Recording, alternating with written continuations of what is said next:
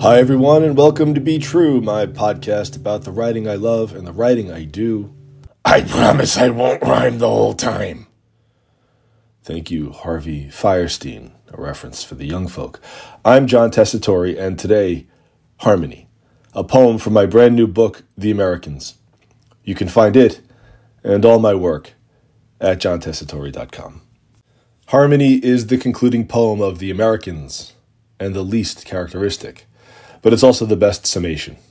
If you've been listening to this podcast, you know that The Americans is a book of vignettes and story poems, a literary companion and update of Robert Frank's 1958 photo book, also called The Americans. But unlike other poems in that book, which are either concrete scenes or monologues, Harmony is conceptual, lyrical, and it is the only poem dedicated to a specific person, someone I used to work with and whom I consider a hero. Jessie Little Doe Baird, Vice Chairwoman of the Mashpee Wampanoags. You know the Wampanoags. They're the Native Americans of southeastern Massachusetts, the indigenous people of Plymouth, the saviors of the Pilgrims. You know, those people. Fittingly, The Americans also begins with a Wampanoag poem, but that's a story for a later time. Jessie Little Doe is a truly extraordinary person, and I was privileged to work with her on some national language policy work a few years ago. The federal government actually passed a few pieces of legislation based on our work together. But long before I met her, starting in 1993, Jessie's life's work has been to reclaim Wampanoag, the spoken language of the Wampanoags, a language that was on the brink of extinction when she compiled its first dictionary, 10,000 words in the first 3 years. I won't speak for her. Look her up on YouTube. Let her tell you what the recovery of that language has meant to her people. But she won a MacArthur Genius Award for that work and has an honorary doctorate from Yale, and I don't think it's anywhere near enough.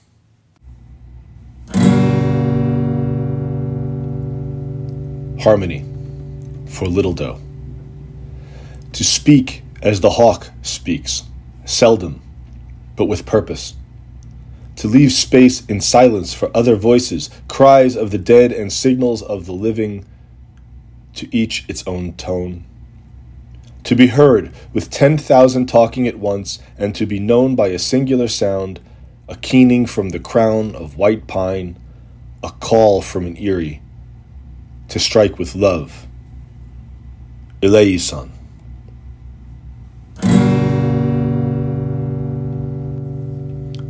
Eleison. I know. A poem dedicated to a Native American hero ends with a Greek word. So fucking typical. However, Eleison, have mercy.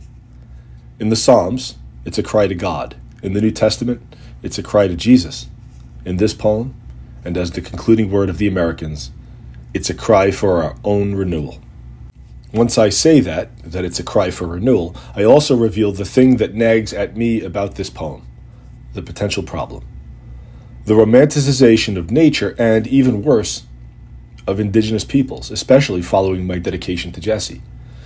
The danger is that the dedication associates some kind of natural idol, I-D-Y-L-L, idol, with Native American life, with birds and trees and natural renewal. That's a dangerous, slippery slope. It can be reductive and feel a little like an easy bourgeois expression of white guilt, or worse, New Age projection. So gross. However, it's a risk I've taken because the dedication to Jessie is important to me and because it came later. What came first was science. Bear with me. As I was writing this poem, I was reading something, somewhere, I don't remember what, I'm getting old, but I came across a fascinating idea, drawn from scientific research, that made immediate sense to me. It turns out that birds in the forest will change their calls and songs in forest settings to differentiate their songs from the calls and songs of other species. Think about it. Of course they do.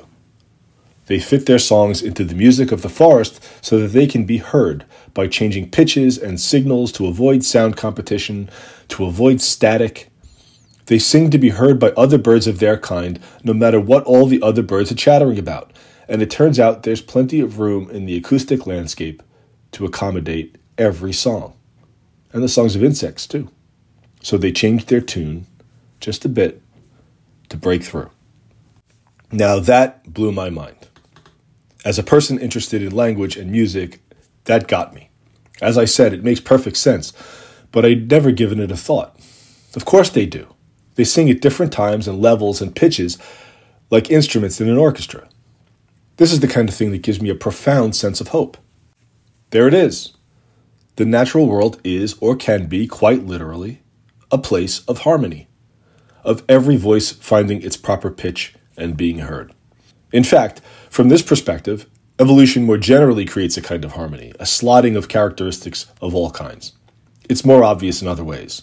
One fish is a bottom feeder, one fish feeds in the middle, one fish darts to the surface. But I've never thought of it in literal application, in language and song. Harmony. How beautifully democratic. What an extraordinary image. Every bird has its say. I'm sure I'm still romanticizing nature a bit here. I'm sure there are biologists ready to pounce about teleological thinking and anthropomorphism, or challenges to the theory like bird mimicry or fucking parrots. But I'm a poet, damn it. And there's some research behind this, and so the image stands. And because I'm a writer, and because I'm a poet, and because I was working on a language policy project with none other than Jessie Little Daubert, this news lit me on fire. To be heard with 10,000 talking at once and to be known by a singular sound. Now we know that this does not happen for human populations. We know that institutions, corporations, governments, religions shout louder than individual people. And we know that too much gets lost in the process. But we also know that it remains the ideal. One person, one vote, one person, one voice. And it's why the multiplicity of languages and poetries and songs and voices is worth fighting for. It's the only way we all survive and thrive, with our voices heard. And it's an ideal that only exists in a state of harmony, metaphorical and literal, however uneasy that harmony may be to achieve. So when I was looking for a last poem for the Americans, a poem to conclude a book intended to represent a country that wants to embrace everyone, that tries and no doubt fails to reflect the variety of stories that make up American life in this particular historical moment, no doubt fails, but at least we're trying, I remembered the birds and my friend Jessie and harmony. I was not thinking of the nobility of indigenous communities or of my guilt as a white guy. I was thinking about birds in the trees and bioacoustics and the literal sound of the voices in the forest, and of Jessie restoring the voices of her people, and how we can learn something from all of it. Elei-san, have mercy. Have mercy in English, in Wampanoag, in Greek. Have mercy. And so, in the hope that you find your own voice in the forest, this is John Tessitore concluding another installment of Be True.